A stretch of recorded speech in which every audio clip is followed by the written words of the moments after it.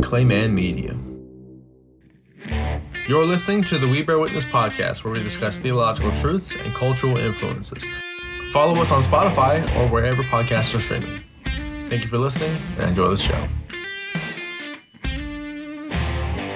Welcome, everyone, to We Bear Witness. We are glad that you are listening. Thank you for your support. Thank you for all the downloads and all of the encouragement we've experienced online as we sort of hope to bring conversations about the church and theology and sort of the culture amidst all of it right to your door and right to your phones. So we greatly appreciate all the support and encouragement, as well as, well, you know, the general friendships that we make throughout this that span as far as Brazil.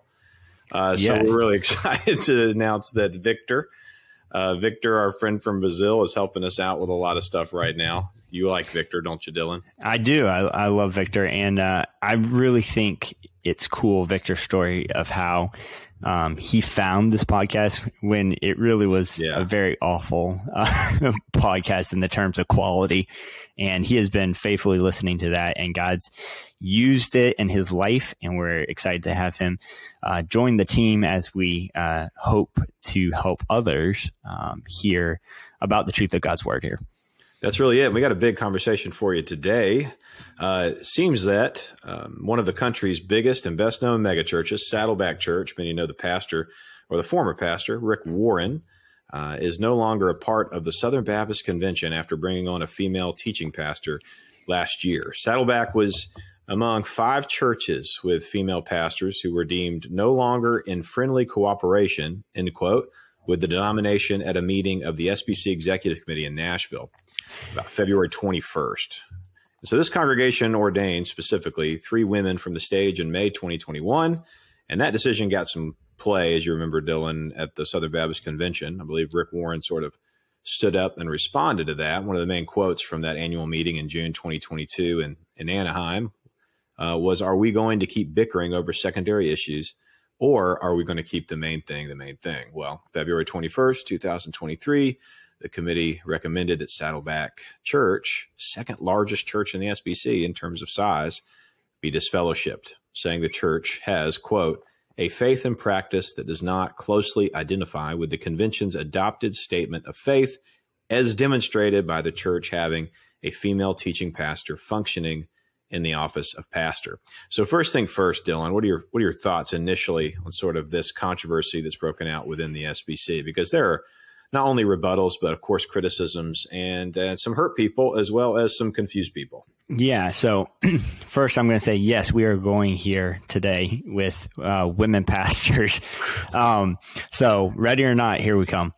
So lest people think that this was a really fast decision, I remember that this was being brought up when you and I were in Nashville. What was that, 2021? Was it 21? Oh. Yeah, I think it was 21. And this was the I don't know the technical term, but I guess resolution or request that the committee look into this church and whether they were still within standing. It was being brought with the Baptist faith and message was brought forward at that time. And now here we are, over a year and a half later, finally it's happened. They've made that decision. And so the first thing that, stands out to me is like, it wasn't a really fast decision that was made. There was a lot of thought, and I wonder, part of me, what took so long to get to this point? Because I know, in Anaheim, they weren't ready to make this step, and they publicly said that. And so it's interesting that they've made this decision now. And there's been, like you said, mixed reactions to this decision. Was it correct? Was it not correct? Is this a biblical stance for them to be doing? And so that's what we're here to kind of dig into and talk about today. Yeah, I mean, this is obviously different denominations feel differently on this. To some people, even within the Southern Baptist Convention, it's a secondary issue.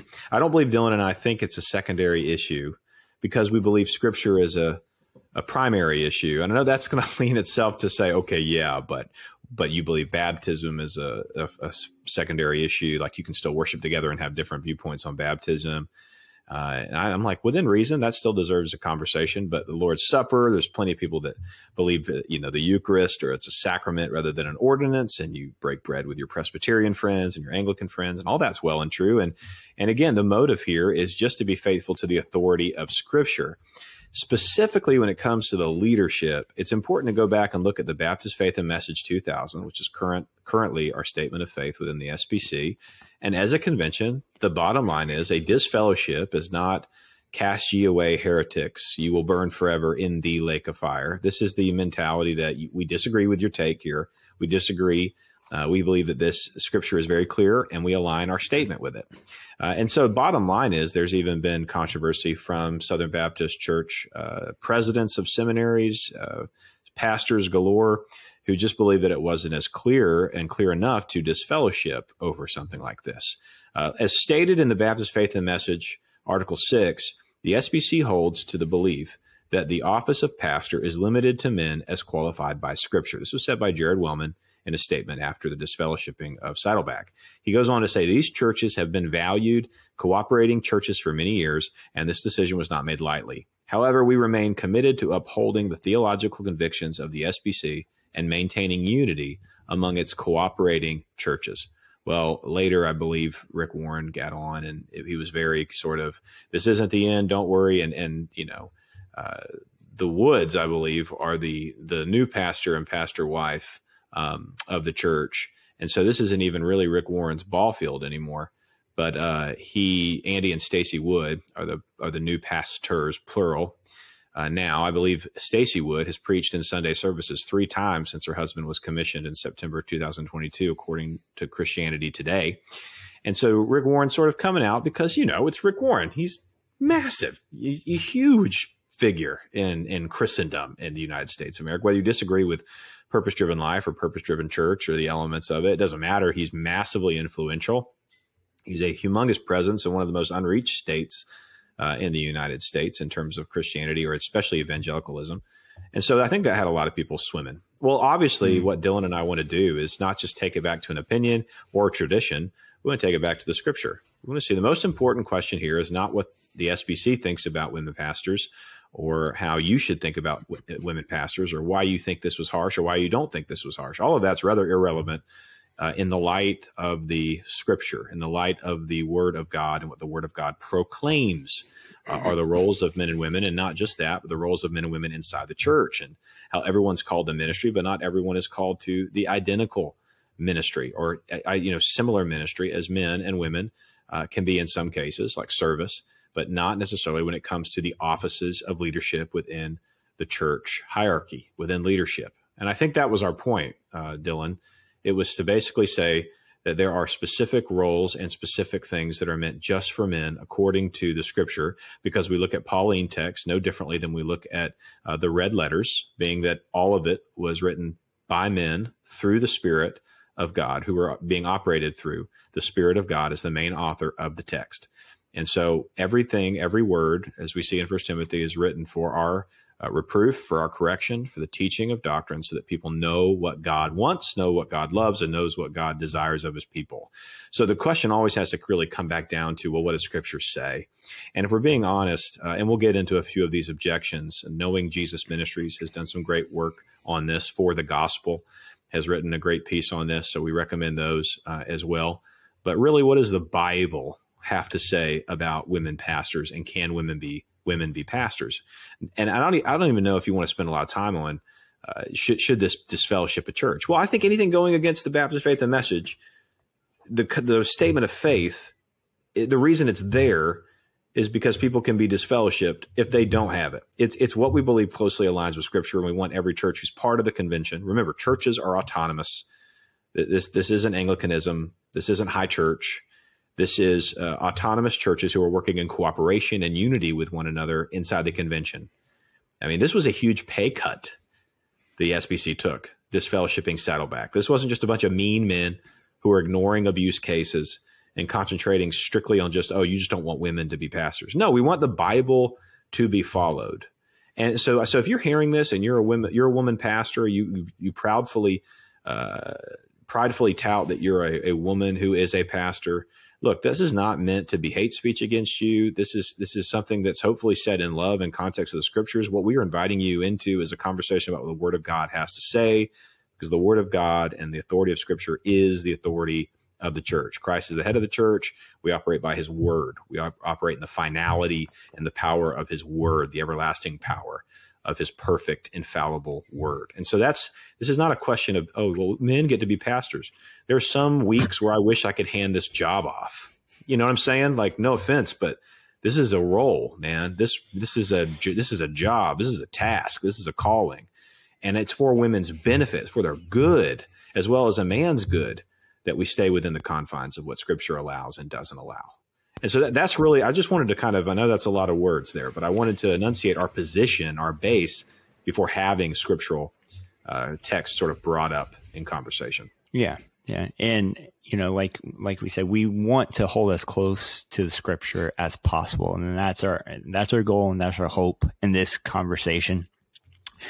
And in no ways does this, I think, reflect on the value of an individual, of men versus women. That's not what this is about. And we see that throughout the Scripture. But when it comes to women in the role of a pastor or overseer, the Scripture leads us to believe that only men can hold those positions. When we look at the word pastor, overseer, oftentimes they're used, bishop, overseer, pastor as different positions, but really as we study the Word of God, what we see is those positions, titles, are interchangeable. And so we're looking at, what Paul's teaching is in the New Testament to pastors, and Paul, to Titus, Paul writes, he, the overseer, must hold firm to the trustworthy word as taught, so that he may be able to give instruction in sound doctrine, and also to rebuke those who contradict it. That's from Titus 1, verse 9. So, one of the main roles of a pastor is to be able to, teach fellow believers in the Word of God, to instruct, to discipline in that, and say, okay, how does this relate to women in that role of authority? Well, we have to go to 1 Timothy, where it talks about, the role of a pastor overseer there. And it says, he must be the husband of one wife. And you stop there and you're like, okay, it's talking to the men here, right? Obviously saying the man, he must be faithful to one woman here. Yeah, the word wife is the giveaway there. Yeah, I know this is confusing in our day and age, but this is this was not right. This was not written accounting for gender dysphoria. Right. Sweeping this is from Genesis. We see man and women, male and female, husband and wife, and so that's our first clue. And then as we go on in 1 Timothy 2:12. And we're pulling this from the Knowing Jesus Ministries article there. But in 1 Timothy, Paul writes and says, quote, I do not permit a woman to teach or exercise authority over a man. Rather, she is to remain quiet. And then the article goes on and says, this passage makes it impossible for a woman to hold the office of pastor, because it strictly prohibits women from teaching and taking spiritual authority over men in the church, which are the two basic and most important functions of the pastoral role. The pastors must be able to teach. They're also called to rule with authority. That's from 1 Timothy 5:17. So women are prohibited from doing both in the church. Therefore, a woman cannot meet the biblical qualifications to be pastor, end quote. And there are plenty of objections to this. I like to learn through objections. I like to learn through sort of a debated forum, but just to share a few that you may even be having in your heart if you're listening and really not understanding. I think, I don't mean to assume, but I think a lot of us are thinking about women who have carried the title pastor, who have meant so much to us in our life. And I'm not doubting that the Spirit of God wasn't present. I'm not doubting that the Spirit of God didn't work. I'm suggesting, man, we're all sinners in need of the same God, in need of the same working, and no one has everything perfectly right. We just want to make sure that we're as close to the Scriptures as possible, because the Scripture is perfectly right. And there are many objections that sort of come when you hear this. One main one is, wasn't Paul's command in 1 Timothy 2:12 related to cultural issues for that time that don't apply today?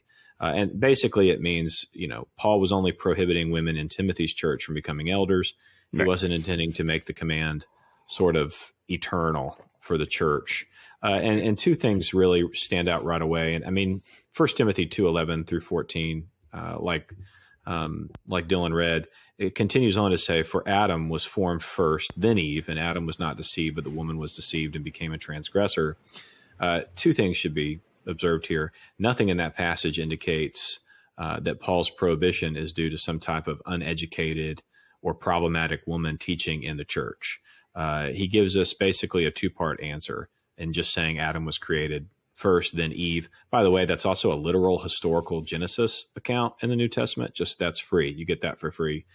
But the first reason Paul lists why women cannot hold authority over men in the church from that place of pastoral and shepherding leadership through the Greek words that we know for pastor, elder, and overseer or bishop is by taking on the role of pastor, they would be basically violating the creation order.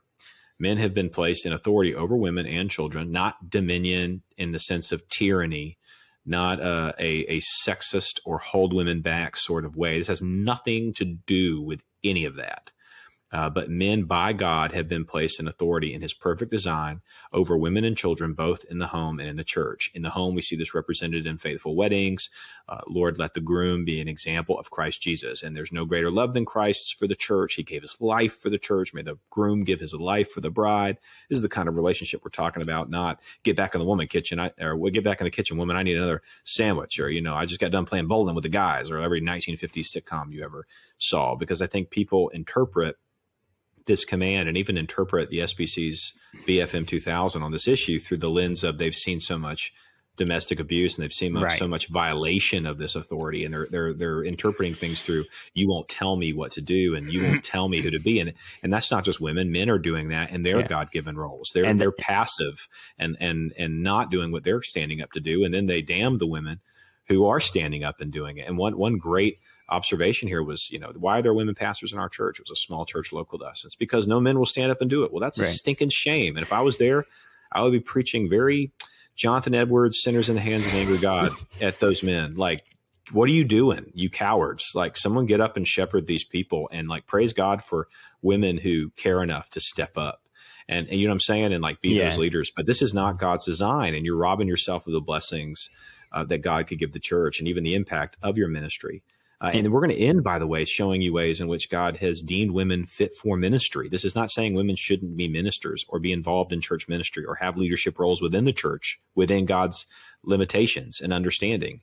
It's the same thing. Men have qualifications or they can't be leaders. There are gates to our freedom everywhere in authority in the church. That's what makes it true freedom, is that there are real barriers. So Adam should have acted as the head of his wife and protected her from Satan's lies by holding fast to God's command.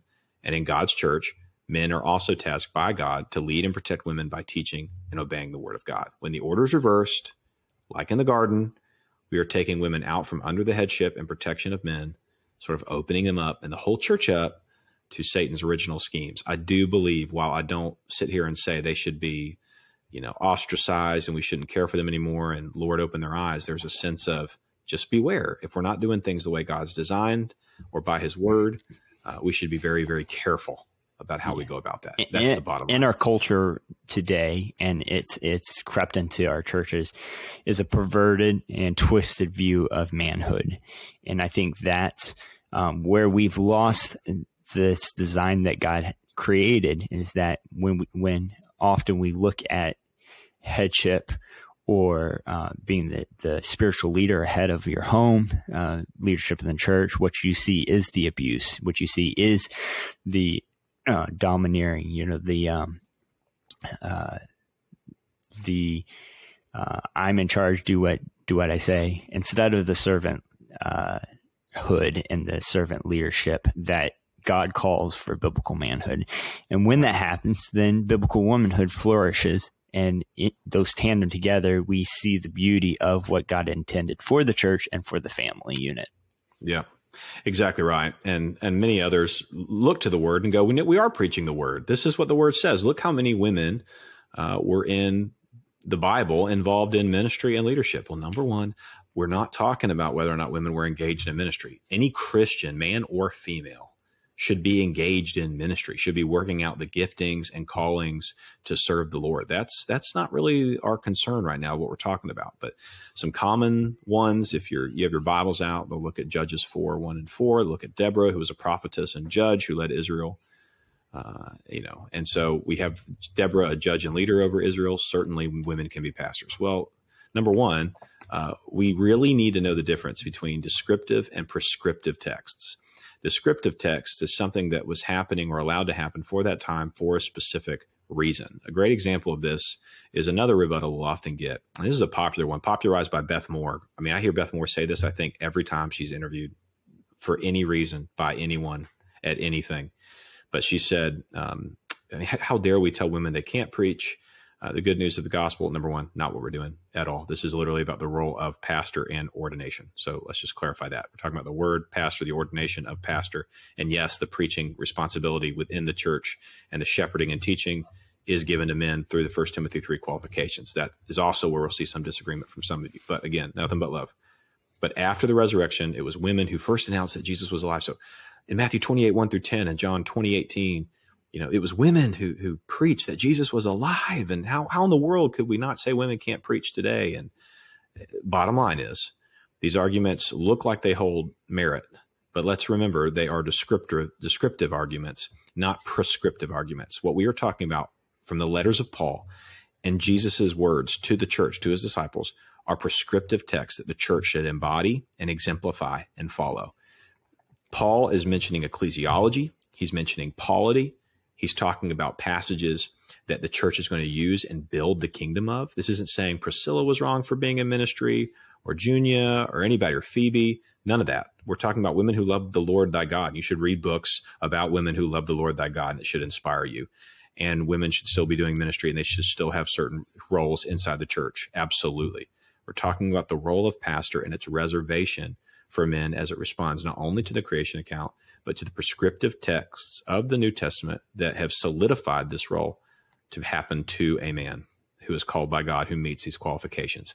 Not just any man, but the man who meets 1 Timothy 3 qualifications by his peers and who can be held accountable for such. That is the main content of really our conversation. Is not to dismay women from ministry, not to say don't work, don't act, or like they're not gifted in thousands of ways. I personally am not gifted. I mean, I test and question my own calling as a pastor of a church. I'm not fighting for us just so men can have it.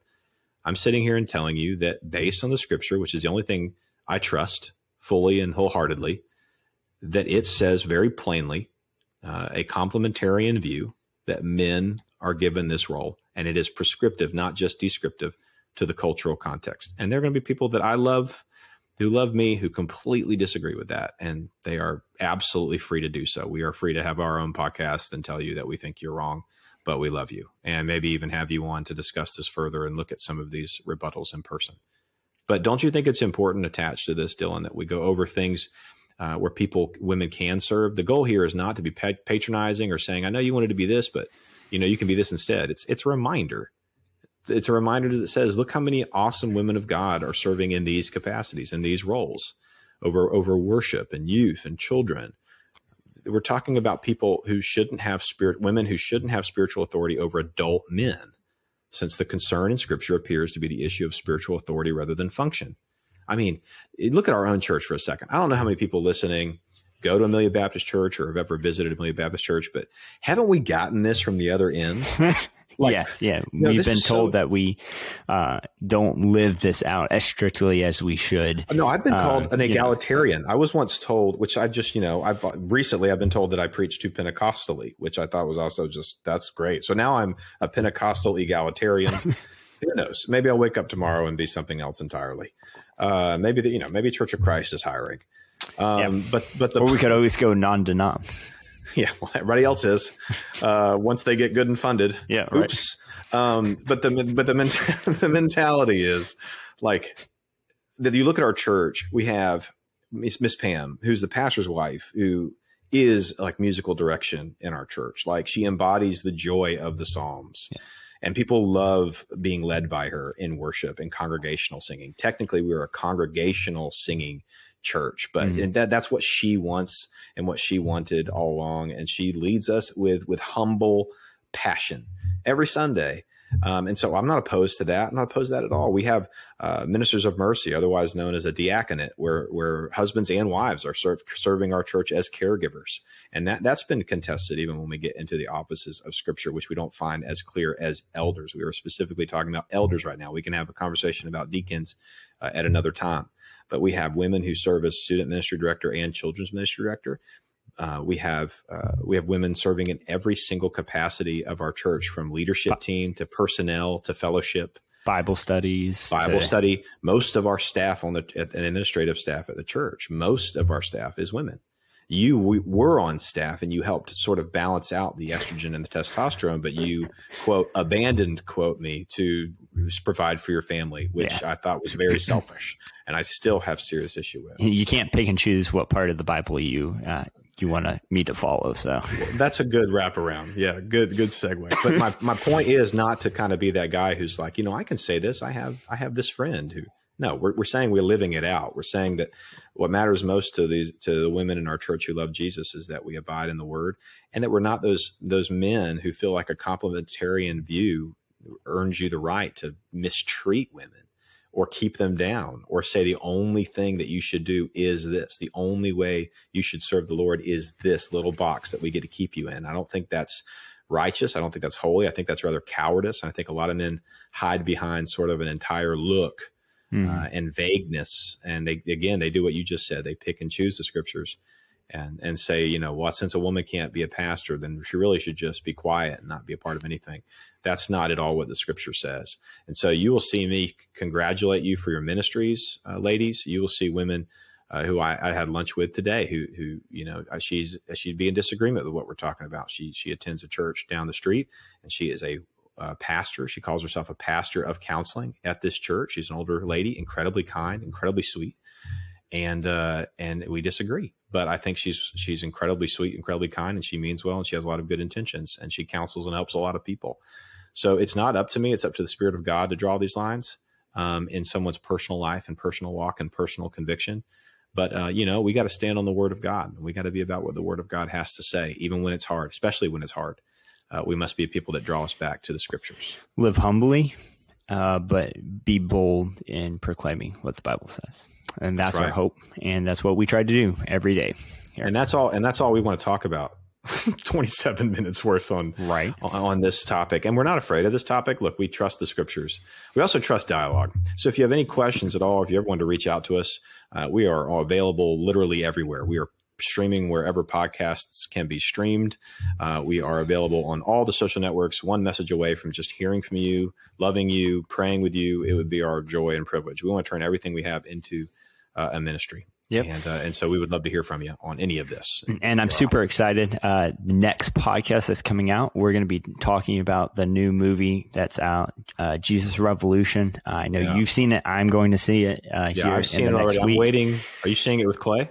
I don't know if Clay and I are going to do it, or I might just take my wife on a date. And look at that. Go do that. So, well, unless your family calls dibs, we are taking Mary Claire. She's young enough; she can sit through a theater. We used to do that. Yeah, that's true. That's true. What's the age when they can't do theaters anymore? Like, I don't. One is. Yeah, I mean, it depends on the kid, honestly. My little man's 1 right now, or he'll be 1 at the end of March, and taking him to a theater if he's not like in sleeping or nursing or both mode, that's going to be brutal town. So I think 1's kind of, and then they kind of skip a couple years, and by the time they get to 4, they're cool again. But maybe people are different, or kids are different. Maybe I'm raising a bunch of banshees with no soul. I don't know. Maybe that's my lot. Time will tell. I have a great wife who loves the Lord and serves at our church as children's ministry assistant. Imagine that. So thank you guys so much for listening. Dylan, I love to be back with you, man. Hope everything goes well. Hope you enjoy the date night with your wife. Jesus Revolution will be on our next podcast. I have good things to say about it. I have some things I want to talk about in terms of not criticisms, but just maybe a couple of warnings about how we leave that film. But overall, I thought that everyone did a great job. We'll get more into it a little later. And we thank you for watching the We Bear Witness podcast. Share, subscribe, tell your friends, and most of all, share the love of Jesus with others. See you next time.